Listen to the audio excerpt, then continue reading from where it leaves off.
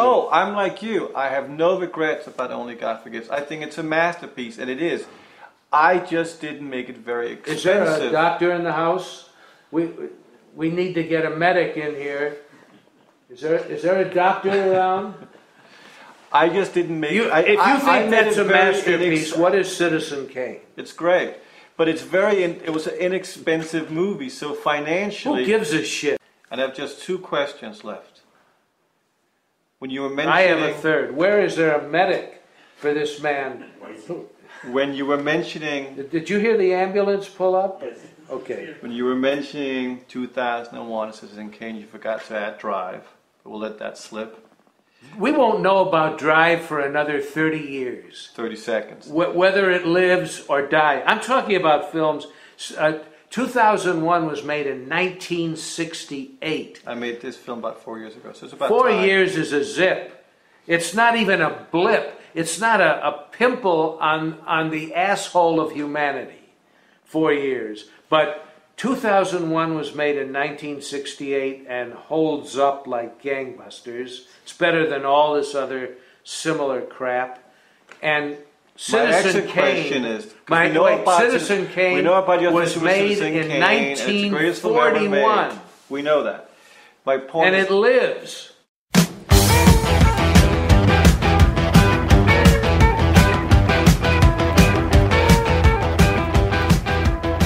Hey everyone, welcome to What Are You Watching? I'm Alex Withrow and I'm flying solo today because we lost William Friedkin. We have lost an absolute legend of cinema, a titan of 70s gritty American filmmaking, a controversial director who always spoke his mind, always. He was honestly one of the rarest of all American directors, a disruptor, an enfant terrible, an iconoclast.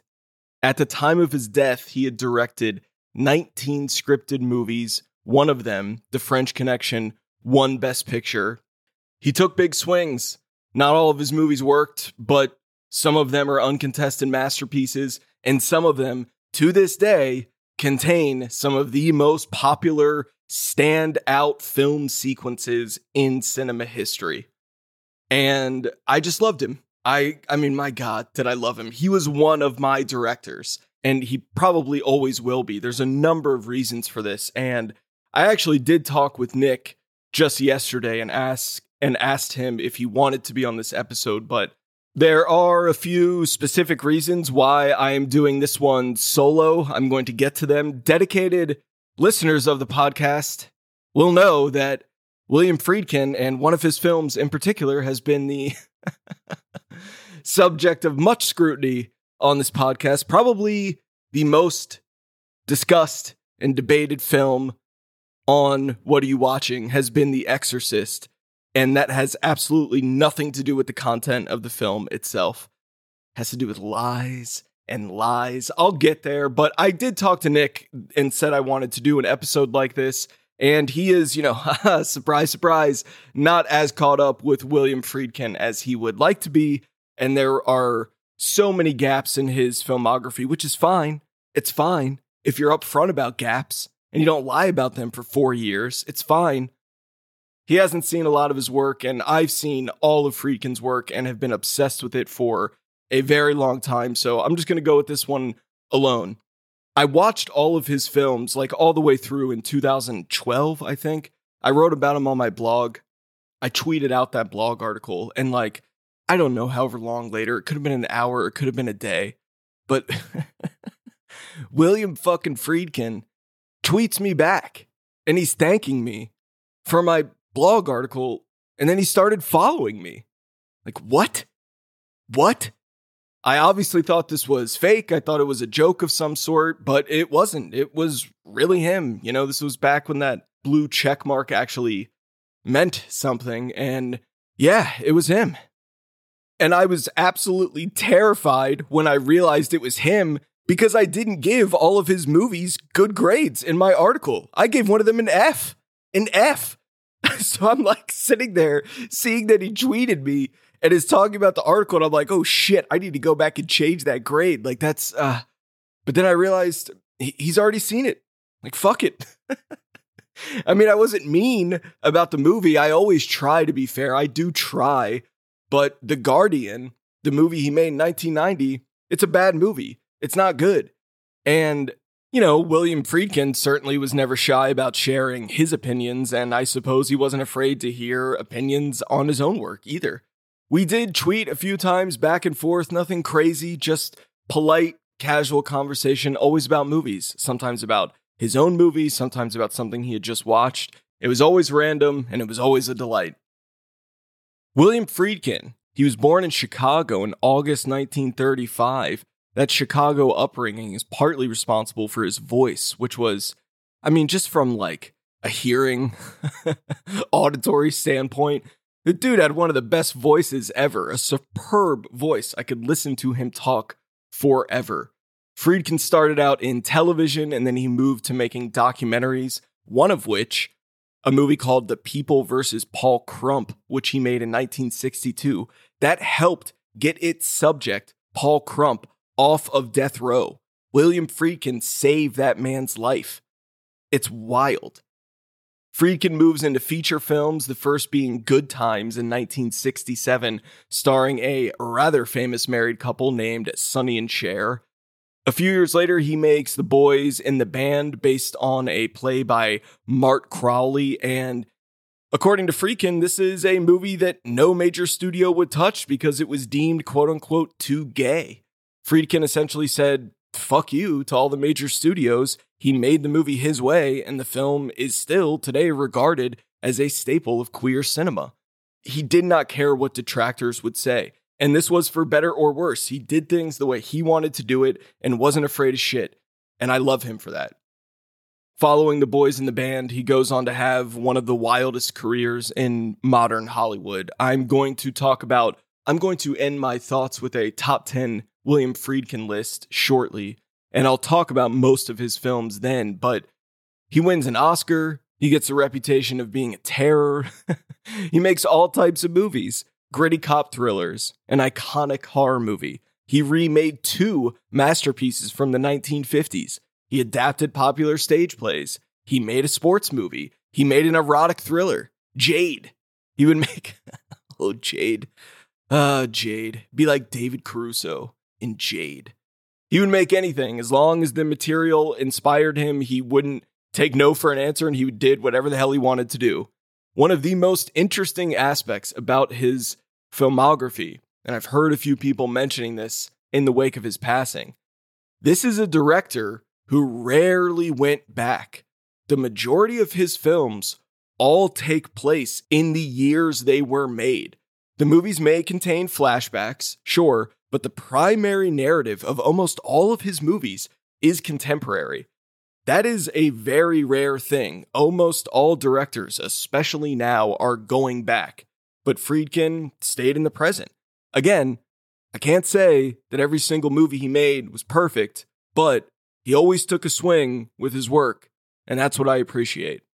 One of the reasons I have a lot of insight into his work is because I have always really loved him. I have always been a fan of his work and his career, and he wrote, really one of the best Hollywood memoirs I've ever read, The Friedkin Connection. It was published in 2013. I read it in hardcover. I still have it, actually. You know, when I heard about his passing, I opened it up and started reading it again, and it is just full of these stories, and William Friedkin was such a good storyteller, and you have to say that with the caveat of, this dude was a miraculous bullshitter. Like, does he spin some yarns? Yes, he has to be. We can't believe everything he says as truth. It's crazy. I mean, the amount of stories he has, but yeah, that is a great book if you are a fan of any of his movies, anything he directed, even going back to those documentaries. He talks about damn near all of them. He talks about things that went right, things that went wrong.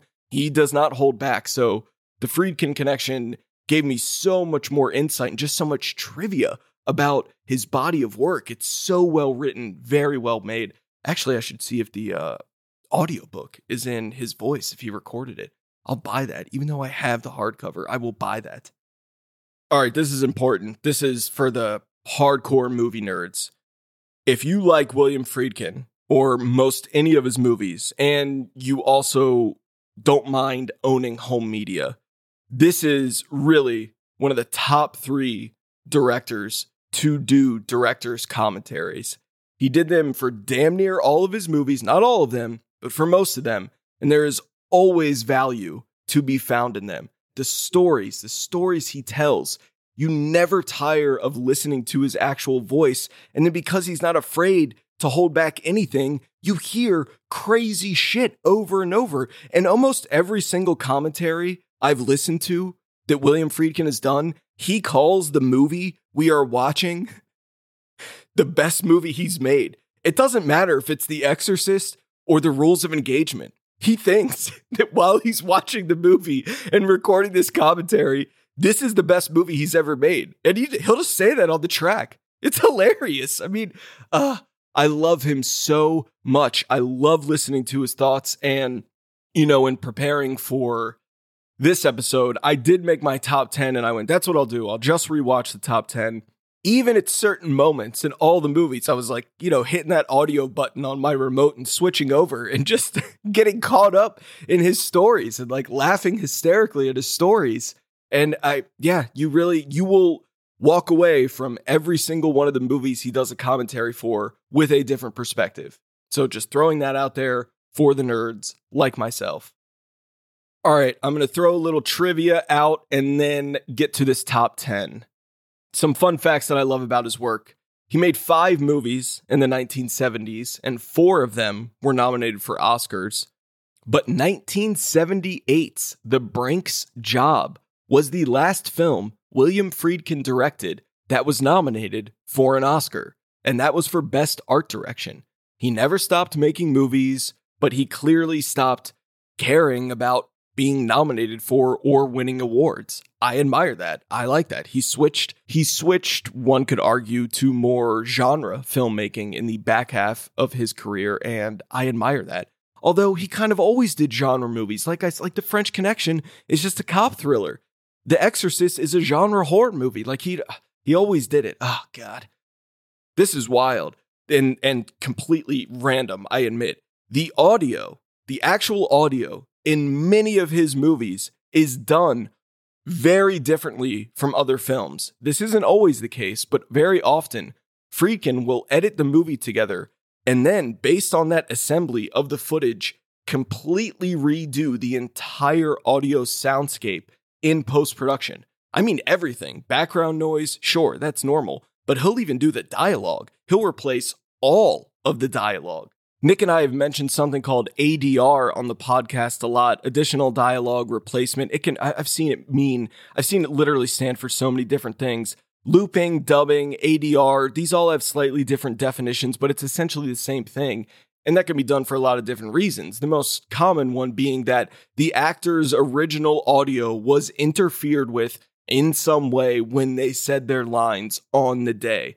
If it's an exterior scene, it could be anything. Maybe it's traffic, a loud bang, people talking, a helicopter flying over, anything.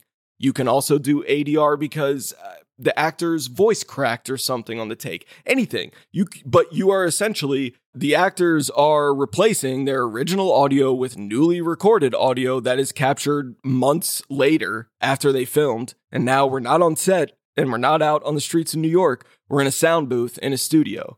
If you Google Hugh Jackman Wolverine ADR, you'll see exactly what I'm talking about and how it's done. That is a particularly insane clip. But anyway, it's crazy to think that Friedkin does this, but he definitely does. If you go watch a lot of his movies very carefully, you can tell that he's not using production dialogue. He's using dialogue that he made the actors record later. In the Oppenheimer podcast we talked about, Cillian Murphy said he's had to do 5 lines of ADR maybe total in all of his movies for Chris Nolan. And that would not be the case working with William Friedkin. It would have to be in your contract that you're going to spend days redoing your entire performance in audio. I don't know if this helps or hinders his movies overall. It's just a weird thing I wanted to call out. I've never really heard of a director doing that. Recording all the sound later, I mean, okay, all right. The toughest film William Friedkin made was a movie called Sorcerer, and he made that with Paramount in 1977. And by the time that movie was released, Friedkin and the studio hated each other equally. He did not make a movie with Paramount again for another 17 years when he released Blue Chips in 1994. The only reason he reconnected with Paramount, his wife ran the fucking studio. This is a William Friedkin appreciation episode, but you can't mention William Friedkin without mentioning his longtime wife, Sherry Lansing. Sherry Lansing has spent her entire life and career making huge movies for Hollywood studios. She is a fellow titan of the industry. She held very high positions with Columbia Pictures, 20th Century Fox, Paramount. Here are some of the movies she's produced. Not just ones where you're going to see produced by Sherry Lansing, but also ones that she produced with a studio. So you won't necessarily see her name in the title, but she was the producer behind it. Listen to this shit. This is just a few. Kramer versus Kramer, Fatal Attraction, The Accused, Indecent Proposal, Forrest Gump, Braveheart, Titanic, Blue Chips. She started as a studio head for Paramount in 1992, and this is a load of trivia I got researching her for this. This is nuts. Six of the 10 highest grossing Paramount films were released during her tenure, which included 3 Academy Awards for Best Picture. She knows what she's doing. And she was married to William Friedkin, which could not have been easy.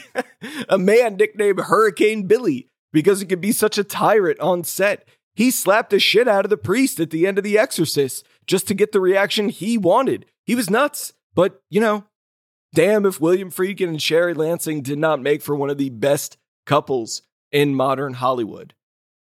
And I gotta talk about this now before we get to the top 10. The Exorcist and its legacy with the What Are You Watching podcast. Again, dedicated fans may be wondering why I'm doing this episode alone, because arguably the most popular moment of this podcast was when I found out in the tail end of episode 34, our top 10 films of 1973, which we released in July 2021, I found out in the very end of that episode that my podcast partner and quote-unquote best friend, Nick Dostal, had been lying to me for, about 3.5, 4 years about just having never seen The Exorcist. Never. Now, as I explained when I lost my shit in that episode, and I'll loop in, I've played the audio like a few times on this podcast, but I haven't done it for a while, so I will start it from the top when everything started to go to shit in that episode. I'll play that at the very end of this episode so that if you haven't heard it, you can be reminded. It's a doozy, I promise. I want to talk about what happened from my perspective. So when Nick and I were talking a few days ago about William Friedkin passing, and then I wanted to record this episode, and he admitted to me that he had not seen a lot of William Friedkin movies. Somehow it was just a director he's missed. He has not seen Sorcerer. He has not seen a lot of other movies I'm going to mention. Nicholas Dostal has not seen The French Connection. Why did I not get mad about this? Why have I never gotten mad? If anyone hasn't seen a movie, I don't care. People have lives, and time is precious to all of us. I don't expect anyone to have seen any movie. What I do expect is if I ask you if you've seen a movie, to not lie to me for 4 fucking years about having seen it. That is why I got mad. Nick hasn't seen The French Connection. You know what I said to him? I said, wow, that surprises me. I'm very excited to watch that one with you and record a pod about it someday. That was it. No flipping out, because he didn't lie to me. Here's where the lie started. I met Nick in 2015. I don't know when, but sometime after that, The Exorcist must have come up, and I don't know, Nick was a movie guy. He was a movie fan, so I just assumed he had seen it. I asked him, have you seen this? Oh, yeah, of course I have. So, a few years later, we're making a movie where I live outside of Washington, D.C., and the movie's wrapped. It was I Am Alive, which we were making. So now we're in fall of 2018. We're wrapped filming, and we go see, what the fuck? We saw Widows. We saw Widows at the movie theater. Steve McQueen's Widows. Went to see that. Then we went walking around Georgetown, because I love Georgetown. And I take him to the steps. I surprise him, and we get there, and now it all makes sense. Now everything kind of clicks in, because he was very unimpressed at first until I said, these are the steps from The Exorcist. Then it was like, oh yeah, cool. Bullshitter. And it was a nice moment there on the steps that we had. But it was a nice moment based on a lie. If you're ever in Georgetown, and you like this movie, I highly suggest going to the steps because they're really cool. And Georgetown's right on the river, right on the Potomac River. So those steps can just get a little natural fog from time to time, as opposed to fake fog. What? And it can look really cool. And then it is indeed a lot of steps. So if you go up them, you get a little workout going. Then you get up there and you get to see the house. And that's cool because you get to see the house. But then you get to make the connection like, oh, they cheated that for the movie because the house window is actually like pretty far away from the steps. And it's like 2 houses away from those steps. So you see how Friedkin cheated it in editing. And it's just cool. And then you walk down the steps and you leave. And you have a really nice moment with your best friend that you find out was a lie 3 years later. No resentment. But it's okay. We're going to move on to my top 10. I promise that's not the last you'll hear of The Exorcist in this episode. Okay, let's get to top 10 William Friedkin. This is all personal taste. I don't know, he's probably made more acclaimed movies than some that are in my top 10, but it's just, I call it like I see it. Some of these are classics. Some of these probably aren't considered classics, but we're just going to get into them. It's going to be fun.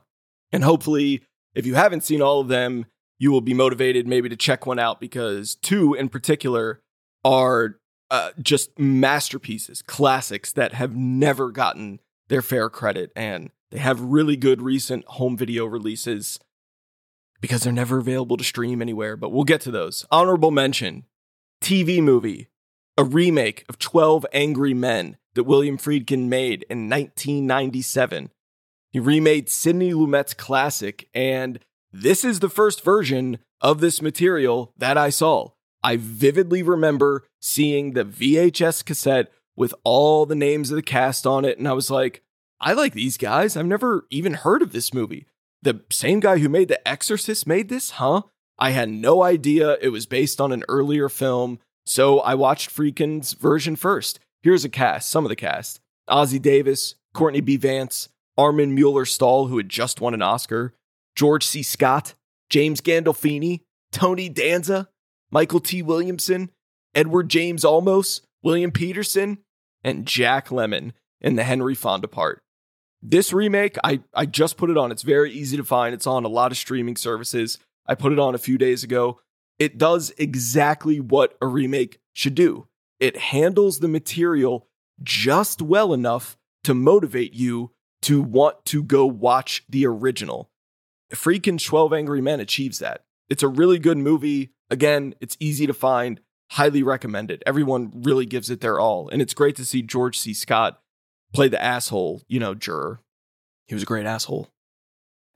Here we go. Number 10, The Rules of Engagement, 2000. I don't remember. You don't remember what you said next? It was combat, not some training exercise. A moment later, your men were shooting. What did you say to make that happen? I don't know. Oh, you must have said something. Captain Lee reversed himself. What did you say? I don't know the exact words. Let me help you. Your Honor. You said waste the motherfuckers, didn't you? No. You didn't say it? Well, it all happened so fast. You're under oath, Colonel. Let me refresh your memory. This is Exhibit Q, a tape recording made aboard the USS Wake Island of all radio communications received that day, including your exact words. Your Honor, with your permission, I would like to play this tape. Well, if you got it on tape, then that's what I said. They were killing my Marines, so yeah, I said it. Waste the motherfuckers.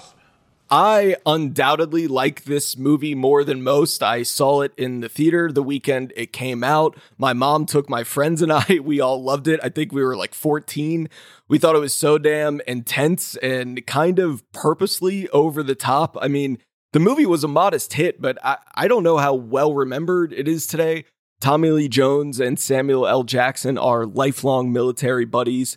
They went through hell in Vietnam together, which Friedkin captures in a fucking insane early sequence in the movie. This is when every action movie and every war movie had to look like Saving Private Ryan. So it's borrowing a lot of those tricks and, frankly not doing them as well, but who cares? So, decades after Vietnam, Tommy Lee Jones is retiring. and Jackson is still in the service. He gets into some pretty hot shit in Yemen and is suspected of murdering innocent people during a protest at the U.S. Embassy in Yemen. So Tommy Lee Jones, playing an admittedly mediocre lawyer, comes in to represent his old pal in his court-martial. You know, that's not like the makings of a dead serious war drama turned courtroom thriller. This Rules of Engagement absolutely has some cheese to it. This was not a movie trying to win Oscars. Like, Jones and Jackson get into, first of all, I don't think I've ever referred to them as like Jones and Jackson. It's so weird to say just their last names. Tommy Lee and Samuel L. That's better, isn't it?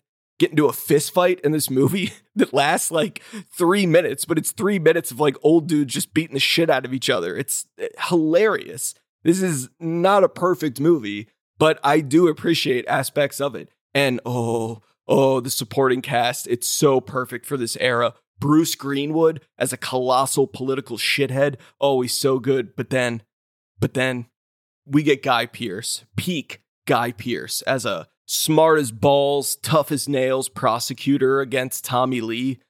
I showed my wife that Waste the Motherfuckers clip that I just played, and she did not believe me that the dude on screen doing that perfect Brooklyn accent was in fact Australian. Well, Guy Pearce was born in England and raised in Australia. So there. I love Guy Pearce. Nick and I took his short film, There I Go, to the Palm Springs Film Festival in 2016. And we became pretty tight with two guys who were there for a short film that actually starred Guy Pearce. And they said he was the coolest guy, down for anything. I love Guy Pearce. He's great in this movie. One totally random just tidbit about Rules of Engagement and William Friedkin's filmmaking style overall. He does a very random thing sometimes. He makes a very random choice at the very end of his movies to put character cards at the end that tell us what happened to the main characters after the movies ended. This is an extremely common thing in movies that are based on a true story, but very rare for movies that are just pure cinema fiction, like Rules of Engagement, like a lot of other movies William Friedkin has made that he gives these descriptive credits to. I mean, it's hilarious. And yeah, that's right. My number 9 pick absolutely does this as well. 1994's Blue Chips. Nigel, goddammit, get over on us, oh fuck! Oh! What if Ray Charles could have made a better call, for Christ's sake? Call him out of the box! You're standing over, you know I didn't touch him! God damn it! Yeah, but you didn't even see that fucking call! I ain't saying I didn't call either! I didn't cross him! I swear to God! I don't know where they're calling! You ain't this! This is third fucking time you did it! For Christ's sake, you just all the way in there! Stop pushing! What are you, Barman? What do you do? You get a son of a bitch! This is Friedkin's sports movie. You got Nick Nolte playing Coach Pete Bell, which is based very closely on famed college basketball coach Bobby Knight. Nick shadowed Knight to prepare for this role, and Knight is featured in the movie playing himself, so it was all good, but it's very clearly based on him. Blue Chips was, to my knowledge, one, if not the first narrative film to openly discuss cheating in men's college basketball. Everything from point shaving to gifting potential players with very lavish items, including a new fucking house for mom. Nick Nolte anchors the film. He is an absolute beast in this. Again, I don't think Blue Chips was made to get nominated for Oscars. I don't think that was the intention, but Nolte's like doing Shakespeare at times. Like he's just going absolute apeshit from his first scene. Like that volcanic angry energy I talk about related to Nolte a lot. That is as much a part of Coach Pete Bell as it is about any of his characters, including Colonel Tall from the Thin Red Line, and I am dead serious. He gets so damn mad in this movie, you just gotta sit there and laugh. Like, it's hilarious. Sports fans really love Blue Chips because the basketball scenes are so clearly authentic. These guys were really playing, and you can tell. And when you watch the intensity of the basketball scenes, it's like, it's easy to remember, oh yeah, this is the director that made the amazing car chase in The French Connection. I can see how the same person is responsible for both. Blue Chips is just a movie that moves, as a whole, so damn well. Great supporting cast for basketball fans. Of course, you have Shaquille O'Neal playing a pretty substantial supporting part as a basketball prospect. So does Penny Hardaway. And then you have tons of famous sports figures playing themselves. I mentioned Bob Knight, probably most notably Larry Bird, who has a really fun scene with Nolte set in the area Bird grew up, French Lick, Indiana. But this is touching on, like, if you've seen He Got Game, a movie I absolutely loved, that's touching with all this same stuff that just takes it to a much, much more aggressive area in, like, you know, all regards. But Blue Chips doesn't hold anything back. Like, it was really button pushing for its time. And then movie-wise, you have J.T. Walsh, who's an absolute animal in this. I love him. Mary McDonald, Ed O'Neill, Alfre Woodard, Robert Wool, Louis Gossett Jr., they're all great. The movie was written by sports movie legend Ron Shelton. He wrote and directed Bull Durham, White Men Can't Jump, Cobb, Tin Cup, Play It to the Bone, Blue Chips. I like that movie a lot. Here we go. Number 8. This is another one I put in the For Me column. The Hunted, released in 2003. Bring your knife from the inside of his arm here. Sever all the connective tissue, pulling his finger away from the trigger, and at the same time coming around his left shoulder. Grab this strap, choke him now. Come into his heart, through the top of his sternum, and bring him to the ground. Very good. Go. Arm, throat, heart, leg, arm, lung. Good. Good. 1, 2, 3, 4, 5, 6. 1, 2, 3. Power assist. 4, 5, 6. 1, 2, 3, 4, 5, 6. 1, 2, 3, 4, 5, 6. 1, 2, 3, 4, 5, 6. Make this cut a good power assist. You're looking for his backbone. Okay.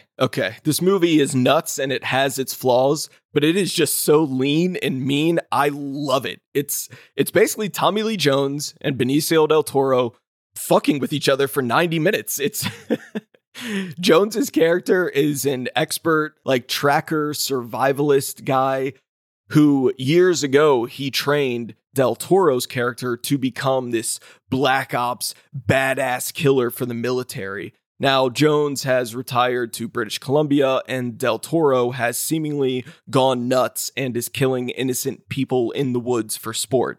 That's what we're told. So Jones is brought in to hunt down the man he trained.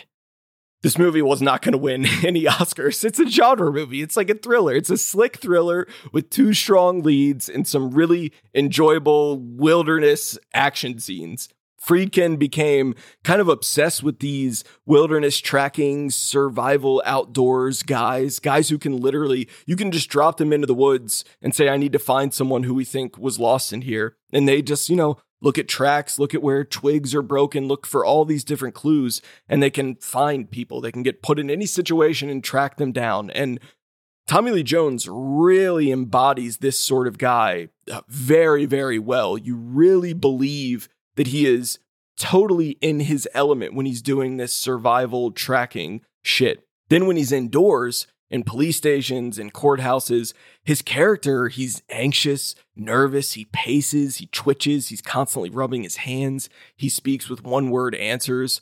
It's actually a really layered performance for this type of movie, and that is partly why I like the movie so much. Benicio del Toro was just crushing it at this time too. He had just won an Oscar for Traffic. He was nominated for 21 Grams the same year The Hunted came out. It's always fun to go back and watch his earlier work when he was so young and energetic. And there's some training scenes in The Hunted that are just so well assembled, like how to stab someone 6 times in 1 second, that type of shit. They're just, I don't know, it's fun to watch. And, I got to mention this because The Hunted was often compared to First Blood with Sylvester Stallone, the first Rambo. And okay, that's fine, but The Hunted has a 29% rating on Rotten Tomatoes. Like, come on, that's insane. No movie that begins and ends with Johnny Cash talking deserves 29%. That's grotesque. Oh, Jesus, talk about grotesque. Number 7, Bug. Oh my God, and it had to be me. It had to be me from the very beginning because they took Lloyd, they took him somewhere, they took him to this laboratory and they cut him open and the stuff matched or whatever, the DNA and the blood and all went together, and so they started to build the queen, the mother, and they gave it to me. They gave it to me. The juice, the bug, the mother, the bug, the super mother bug. I am the super mother bug. I am the super mother bug. Oh my God. I hadn't seen this movie in years. I rewatched it for episode 75, our favorite films of 2007.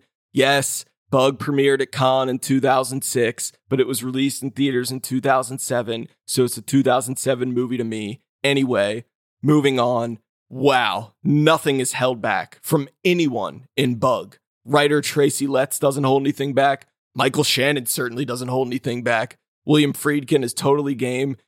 And then you have the winner of the movie, star Ashley Judd, just doing something unlike anything she has done before or since. That very few people, I don't care who you are, men, women, anyone, have gone to this level on film before or since. I am so in awe of her commitment to this performance. This movie is 102 minutes long, and you do feel all of them. Most of it is contained in one setting. But right when it edges up to testing our patience, it just does something absolutely fucking crazy. And then when it can't get any crazier, oh, there's a fucking crack pipe in the corner. What? Huh? Oh my God. This is a tough movie for sure.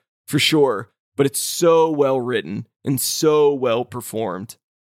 Fucking crack pipe. God.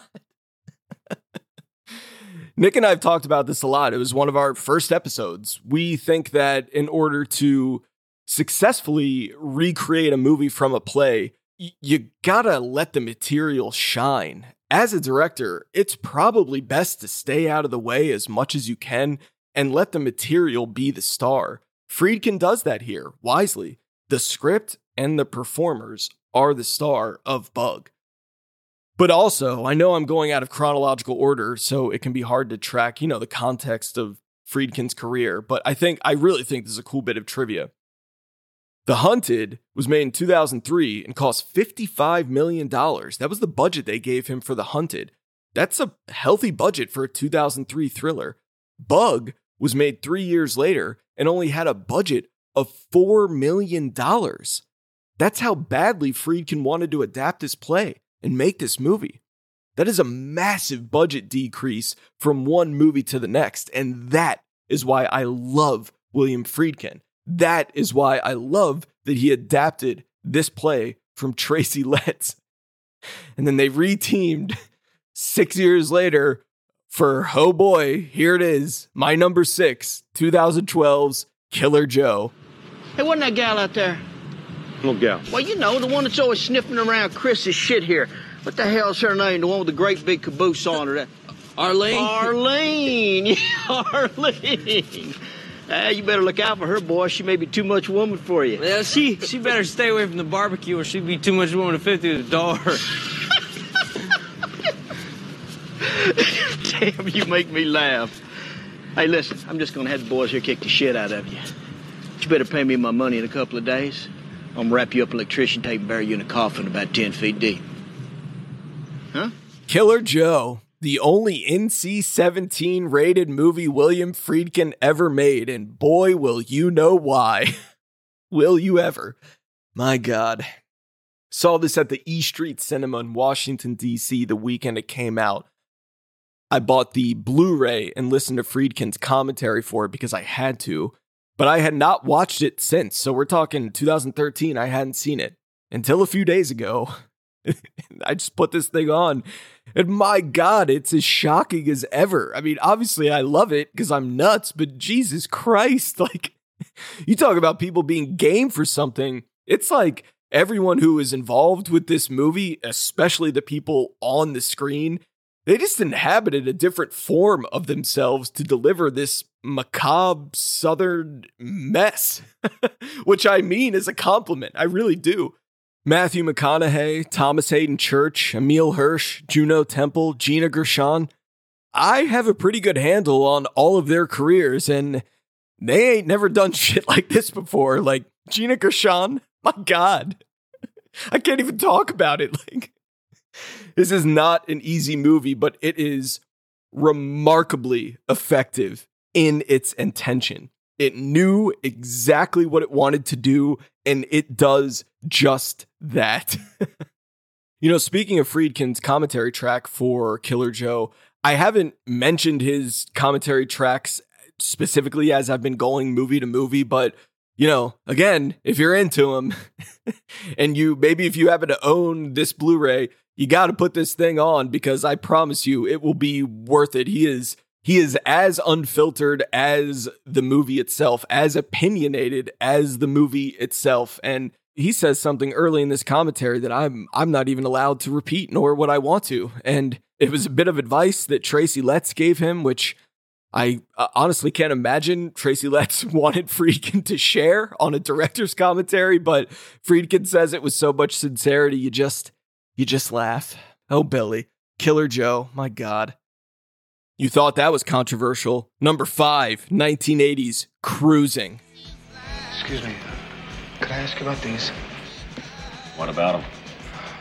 What are they for? Well, light blue, Hank, in your left back pocket means you want a blowjob. Right pocket means you give one. The green one left side says you're a hustler, right side you're a buyer. The yellow one left side means you give golden shower, right side you receive. The red one means... Thank you. See anything you want? I'm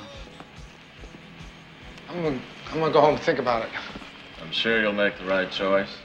Killer Joe and Bug, they go there. Don't get me wrong, they go there.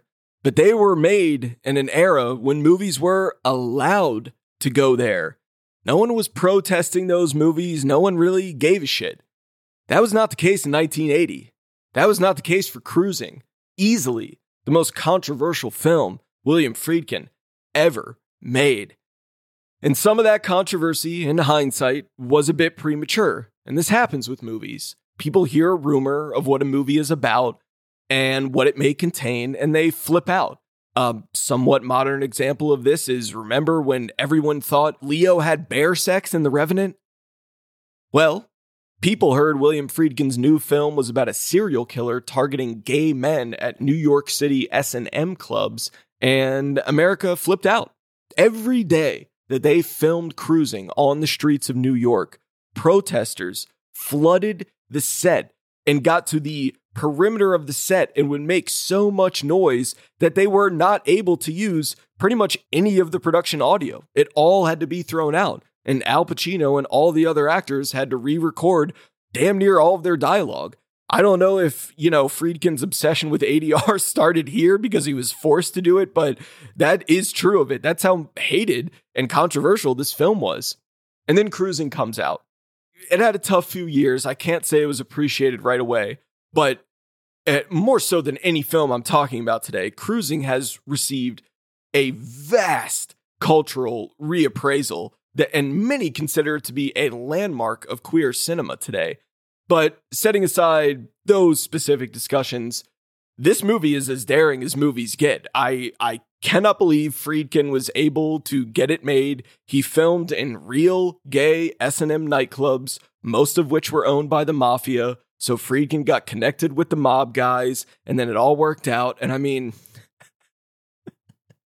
just quick sidebar here, what a fucking time, the mob's just making a killing off these gay S&M nightclubs in the meatpacking district in New York. And they give an Oscar-winning director permission to go film inside. This would never get made today. That quote, this would never get made today. That has quickly become one of the stalest sentences in film criticism. And I can be blamed for that because I say it all the damn time. I'm trying to limit my usage of it now because it's so stale. It's such a tired term. But come on, Cruising in 2023? There's no way. It barely happened in 1980. So, like it or not, this movie is an absolute abrasive document of its time.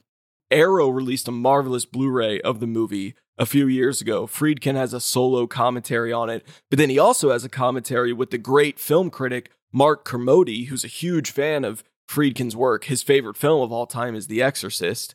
And I knew this backstory from Friedkin's memoir, The Friedkin Connection, but William Friedkin did not have a good time working with Al Pacino at all. And he is not shy about talking about that on the commentary track, either commentary track at all. And it is hilarious. You will never hear an Academy Award winning director talk so much shit about the star of their movie on a commentary for that movie. Again, there's just no way. Cruising it's all style, leather, nicotine. There are large knives, different colored bandanas, amyl nitrate. Pacino loses his mind after he huffs amyl nitrate in one scene. Stacked cast as well. Paul Sorvino, Karen Allen, Joe Spinell, Ed O'Neill, young Ed O'Neill, James Remar, Mike Starr, Powers Booth. All great. They're all young in it, actually. They're all young. Oh shit, total James Remar tangent. Total tangent. The news broke recently that he improvised that fucking line in Oppenheimer. That is crazy. That line about he and his wife honeymooning in Kyoto. James Remar researched the guy that he was playing, found out that fact was true, and improvised that line of dialogue on the day. That is astounding. There are no small parts. I love it. To finish up on Cruising, this is actually a William Friedkin film that Nick has seen. Of course it is. Still to this day, he may be the only person alive who saw Cruising before The Exorcist and The French Connection. Now I got two in a row that deserve as much praise as humanly possible. Number 4, To Live and Die in L.A. Hey, what the hell? You some kind of freak?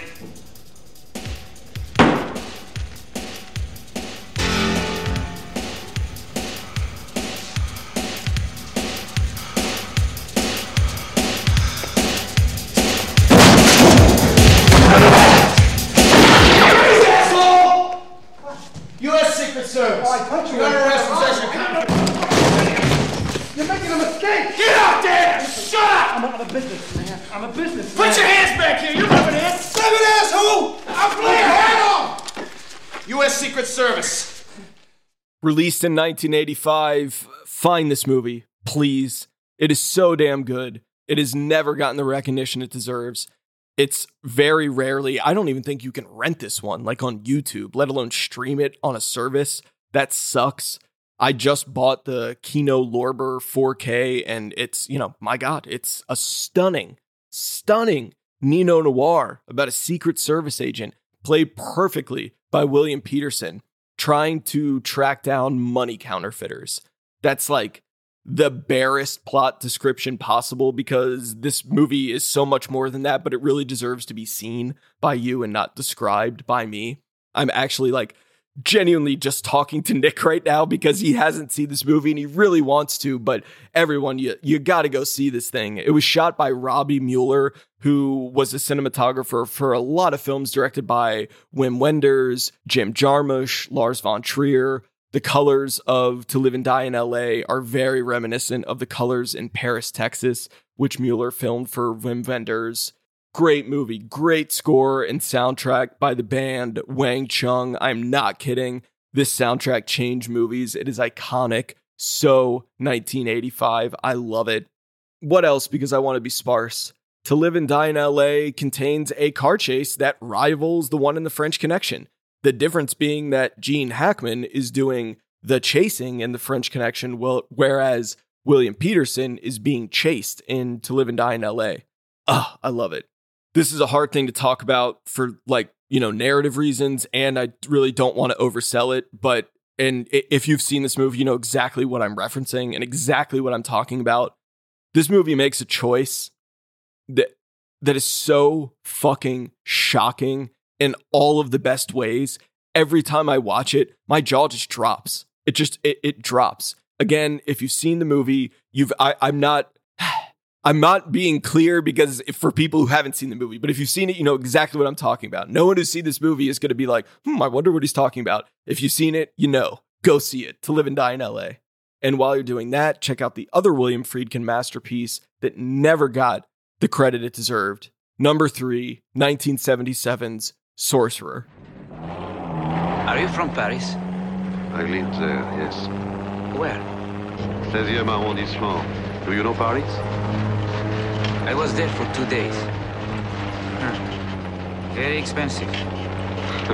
So they say. Your family is there? My wife. Just my wife. No children? No children. I met my wife when I first came to Paris from Bretagne. The day she gave me this was the last day I saw her. It's 5 minutes before 9 in Paris.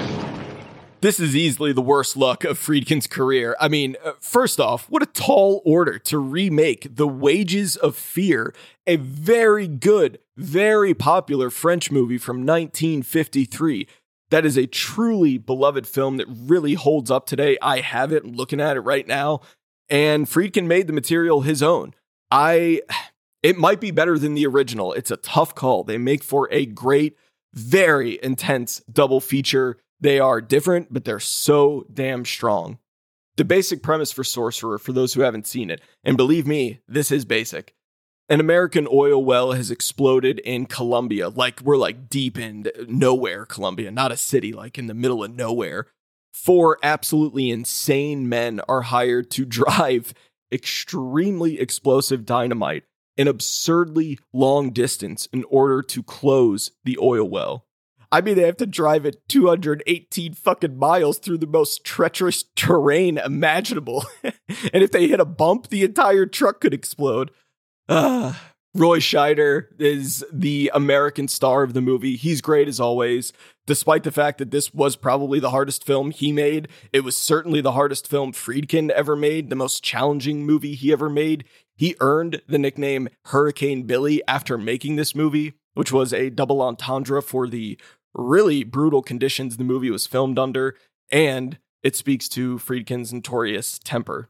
There's a sequence filmed on a very, what appears to be clumsily, shittily assembled rope drawbridge going over a river, and it cost Friedkin $1 million to shoot that and took weeks to do. He said it was the hardest thing he ever filmed. All of that is on screen. You're just sitting there on the edge of your seat watching this. Like, God, I would love to see this in the theater. I would love to see this movie in the theater. It is so tense. It is so good. I did just buy the Blu-ray. It was available, for the first time just a few years ago. And this was another movie that went pretty unseen in the theaters, but was given new life on home media. And Sorcerer is a great but tough movie. It's had a huge influence on so many famous directors. And the reason why a lot of people didn't see it in 1977 is because it had the truly terrible misfortune of being released just after a tiny movie called Star Wars. Sorcerer went on to gross $9 million worldwide. Star Wars eventually went on to gross $776 million worldwide, and it helped spawn maybe the most well-known film franchise in cinema history. So, a big shadow to be in, but go watch Sorcerer, please. And God, after you watch it, the making of stories you can read on this, just on the Wikipedia page, it's nuts. I can't believe people didn't die making this. Friedkin himself, oh God. Hurricane Billy. Number 2, a movie so good it's insane that I'm putting it at number 2, The French Connection. I don't know what you're talking about, man. I don't know. I'm asking you what side of the street he lives on. Hey, shithead. When's the last time you picked your feet? Huh? Yeah, what's he talking about? I got a man in Poughkeepsie who wants to talk to you. You ever been in Poughkeepsie? Huh? Have you ever been in Poughkeepsie? Hey, man, come on, give me a break. I don't know what you're talking about. Let me hear you say it. Come on. Have you ever been in Poughkeepsie? You've been in Poughkeepsie, haven't you? I want to hear it. Come on. Yes, I've You've been there, right? Yeah. You sat on the edge of the bed, didn't you? You took off your shoes, put your finger between your toes, and picked your feet, didn't you? Now say it. Yes. All right. You put a shield in my partner. You know what that means? God damn it! All winter long, I gotta listen to him gripe about his bowling scores. Now, I'm gonna bust your ass for those 3 bags, and I'm gonna nail you for picking your feet in Poughkeepsie. This won Best Picture, Best Director, and Best Actor at the 1971 Academy Awards. This is, without question, one of my top 10 favorite movies to ever win Best Picture. Frankly, how far the Academy has come, not in a good way, when you watch a movie like this and you're like, what? They gave this the top prize? It's just as good as it has ever been. And this isn't one, I don't know the last time I watched it, probably not shortly after, like, again, I'm going full movie nerd here, but when William Friedkin released this on Blu-ray in like 2009, I think, he did some batshit crazy stuff to the color, like ruined the color of the whole movie. It made it look like kind of old-timey and hazy. It just looked terrible. And then in typical William Friedkin fashion, he was like doubling, tripling, quadrupling down, going on interviews, telling people, you know, they were wrong if it looked bad. He got into a very public fight, like verbal fight with the cinematographer, Owen Roizman, because Roizman's like, this looks like shit now. Like, what is this? What are you doing? There's a making of feature on the Blu-ray that shows Friedkin like doing the color timing and talking about how it's better. And you're watching going like, what the fuck are you doing? So the movie was talked about a lot then because everyone hated it. And I never even bought that Blu-ray because I saw it and I'm like, this looks terrible. So I still have my DVD. Then a few years later, they released another Blu-ray that had its normal color palette that this one, Friedkin and the cinematographer color timed together. So all was well. But that was probably the last time I watched it. Like it had been a while, and it was kind of good to wait that long because this movie has so much just gritty urgency that it's utterly bracing. Honestly, it's an hour and 44 minutes long, and it moves. The Santa chase, drinks at the Copa, making the bar bust, the street surveillance in the freezing cold, the sniper, the chase, the fucking car chase, stripping the car. It's so good. It is a staple of iconic 70s cinema. It's one of the reasons, it's one of the film documents that makes the 70s so iconic. Of course, if you know anything about the movie, the way they made it, the way they did that chase, with so few resources and permits and, you know, safety precautions. It's Gene Hackman. This is probably Gene Hackman's best performance. And that is one of the best actors who's ever lived. And he is so superb in this as Popeye Doyle. Oh, this movie is lean, mean, fun as all hell. Cannot recommend it highly enough. Nick and I were debating what's the best way to handle this. Because this is a pretty well-known movie that a lot of people have seen, you know, Best Picture winner that he hasn't seen. So it could be fun to, do we watch it together and do a deep dive after? Do we watch it together and then immediately after do a commentary for it? I don't know, but it's not one I'm going to let go. It's one that we're going to do something with. The French Connection. Everyone should see this movie. Great film. And number one, of course, no surprise here, 1995's Jade. I'm a big fan of the erotic thriller as a genre. Still want to have an episode about it. This one is just like so absolutely sleazy. It was written by Joe Esterhaas, though. Like, he's the guy who wrote Showgirls, Flashdance, Basic Instinct, Sliver. He was the guy for the erotic thriller in the 90s. And then you got David Caruso, as I mentioned, Linda Fiorentino, Chaz Palminteri, Michael Biehn. Michael Biehn's in this one. Jade. Oh, what a film. Jade. You know who does the music for Jade? James Horner. You know who hasn't seen Jade? Nicholas Dostal. Jade is not my favorite William Friedkin film of all time. Number one, 1973, The Exorcist. Begone! In the name of the Father, and of the Son, and the Holy Spirit, by this sign of the Holy Cross of our Lord Jesus Christ, who lives and reigns with the Father and the Holy Spirit. Damien! Amen. God, defender of the human race. Oh, look down in pity. You killed your on mother. This your servant. You left her alone to die. Shut up! I'll never forgive you. Shut up, bastard! Oh! I command you, by the judge of the living and the dead, to depart from the servant of God. Yeah, arguably the movie that has been discussed on this podcast the most, but we never talk about the movie itself. I mentioned top 10 films of 1973, the clip of which I'll play at the end of this episode. And then what's so funny is that at the end of that podcast, the 1973 podcast, I made Nick promise me that we would watch The Exorcist together in person the day before my bachelor party, which was going to be like a month from then. So I fly out a day early. I didn't fly out a day early just to watch The Exorcist, although that is something I would probably do. I fly out a day early. We're watching The Exorcist that night, and we just have stuff going on. Like, we got to wake up early to drive to Palm Springs for the bachelor party. We had to buy supplies. We had to go to dinner. So we watch the movie, and then we record episode 36, The Exorcist, which I believe is the shortest themed episode we've ever recorded because we barely talk about the movie.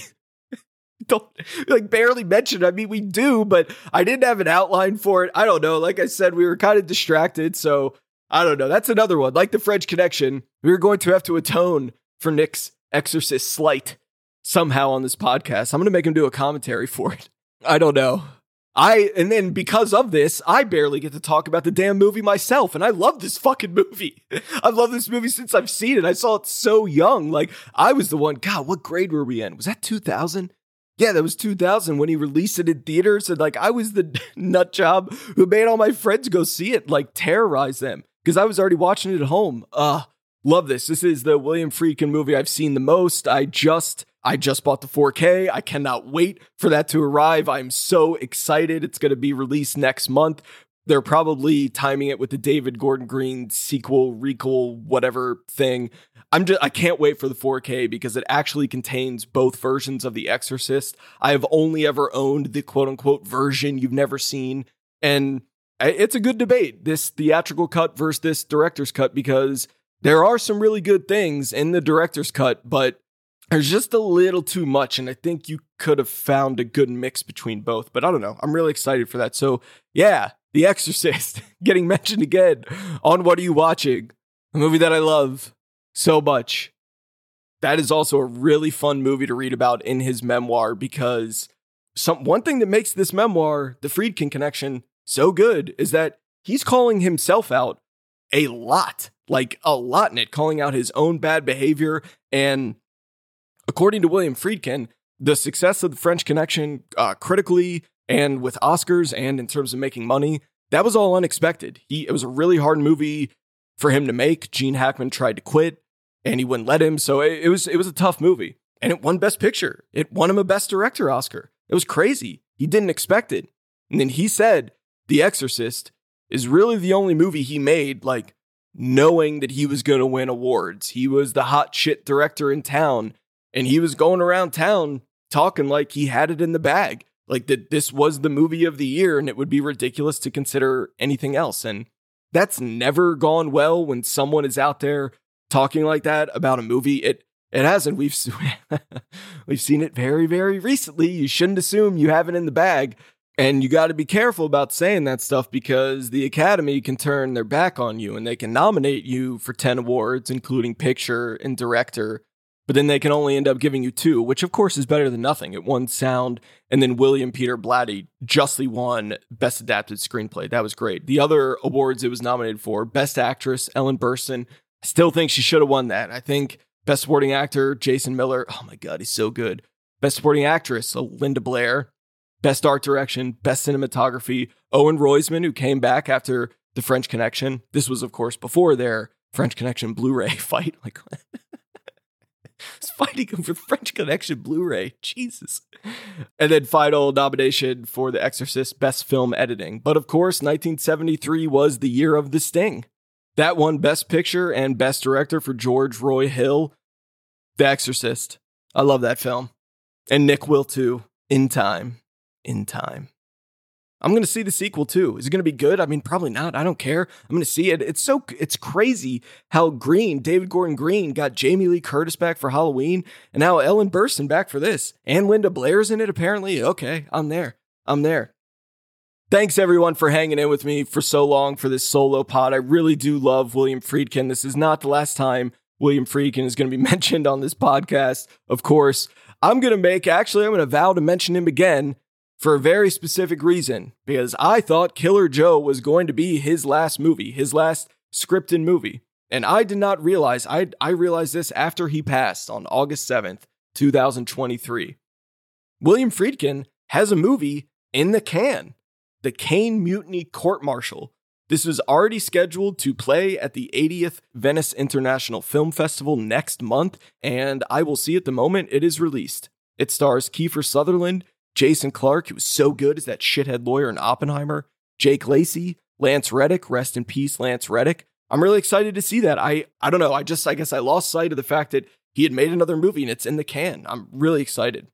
Next up for the pod, it will be our Ocean's 12 commentary. We were in person for it. It went great. That was supposed to be this episode, but then we got hit with this sad news from William Friedkin. And after the Ocean's 12 one, it's another humor-themed episode, injecting a little humor into the pod, I say, on the William Friedkin Remembrance podcast. Some fun stuff coming up, though, I promise. Go watch a William Friedkin movie. If you've seen The French Connection and The Exorcist dozens of times like I have, try to find To Live and Die in LA. Try to find Sorcerer. Let me know if you're watching any of these movies. I've been logging. I had a great 4-day Friedkin binge watching these top 10 movies of mine. Logged all those on Letterboxd at WAYW_podcast. It's the same on Twitter, same on Instagram. Find us there. As always, thank you for listening and happy watching. All right, but let's move on to your number one. This is ridiculous. Yeah, well, here we go. When I first drafted this list, I initially had 28 films that I threw on the list, some of which I hadn't seen, most of which I had. I knew I had to whittle that down to 10, and right away, I put one right at the top, and I went, okay, something will dethrone this. And then after a while, I decided to stop complicating this and just accept that The Exorcist by William Friedkin is easily my favorite film of the year. I fucking love. Why are you shaking your head? This is like one of the greatest films ever made. Well, you've never seen it? I've never seen it. But I asked you on the podcast if you had seen it, and you said yes. I didn't want to break your heart. Okay, well, oh my God. When you took, hang on, I also have to preface this too, because this goes way deeper than when you asked me in the podcast and I lied to your face. You're a fucking asshole. I took you to the fucking stairs in Georgetown. And I was like, look, dude, this is where he fell down. Holy shit. I said I would be nice to you for movies you hadn't seen, but when you go on a fucking 4-year lie, this is a sting. This is a long con.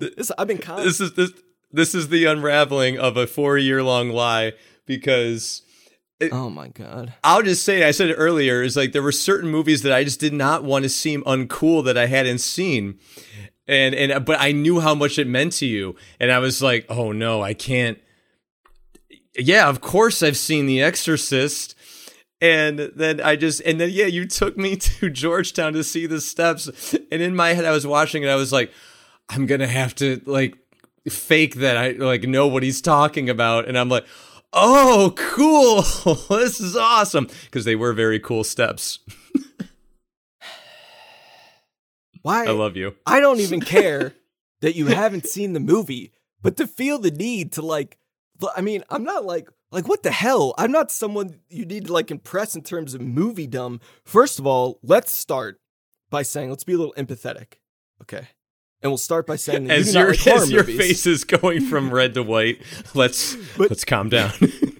But you don't like horror movies traditionally. Yes. Right? Yes. So okay, I accept that. That's all good. I do have to say, when you were on your number 5, given your thing about you don't like movies with kids, I was like, oh shit, is this Exorcist? And you said Paper Moon, and I went, he's totally not going to mention this movie, but oh my God, I took him up to the house. You walk up the stairs. It's a lot of stairs, folks. And you go to the house, and I'm like, that's where he's talking with Cobb. Whole time. Yeah. Oh man. Jesus. Anyway, well then we have in about a month and a half my bachelor party coming up, and I'm going to be spending a day with you solo, and I'm going to say that night before the festivities begin, we put this on, and it's going to be the version you've never seen, the director's cut, because it has, I talked about this on one of my What Are You Watching recommendations when you said you yesed me to death. God damn it. You said you'd seen it. I ruined the whole. Okay, well, here you go. The Exorcist, everyone. For those of you who haven't seen it, here's why it's my number 1 of 1973. It's a really good movie about demonic possession. Where do I begin? Okay. No, okay, seriously. And this might be the most rewatchable horror movie of all time, too, for those of us who have seen it. Not to take anything away from the Texas Chainsaw Massacre and Halloween, 2 other horror movies I love, but I mean, what Jason Miller is doing in this movie. He plays a priest, Nicholas, in the film. It's one of my all-time favorite performances. Without question, my pick for supporting actor. He's Jason Patric's dad. So like he has his kind of intensity, and he'd already won a Pulitzer for writing the championship season. And so weird. I thought we were going to have a conversation about The Exorcist, not like a one-way chat. Like I'm just talking into the ether when I could talk to any other person on my, okay. And Ellen Burstyn, really good in it. You might be surprised to know Ellen Burstyn's really great. One screenplay, thank God, written by the William Peter Blately, who wrote the novel. It's based on a novel, Nick. And yeah, it's a good movie.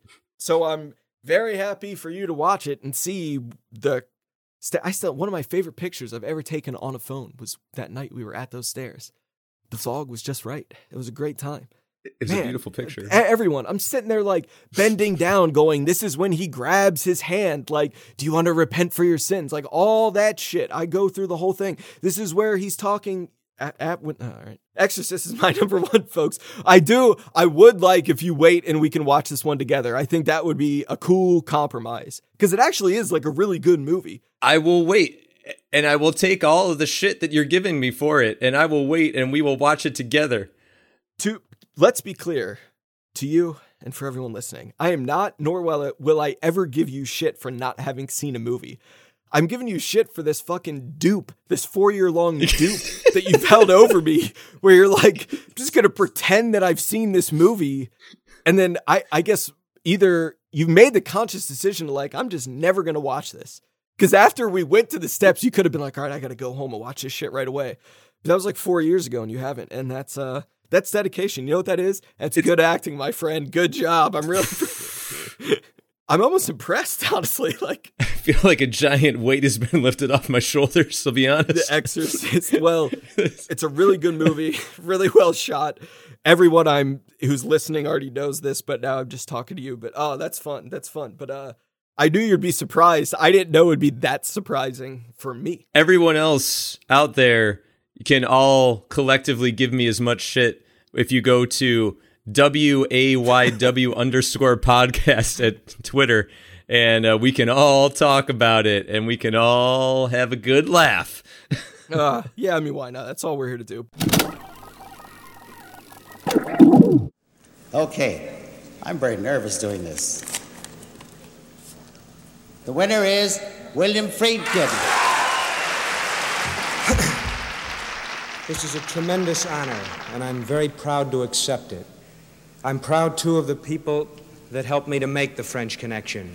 The people of 20th Century Fox, the entire cast and crew, especially Roy Scheider and Gene Hackman for their fine performances, Jerry Greenberg for his cutting, Owen Roisman for his photography.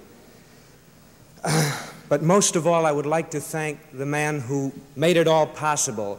Not only made it possible for the picture to be made, but for me to direct it. I owe it all to him. His name is Phil D'Antoni. Thank you very much, ladies and gentlemen.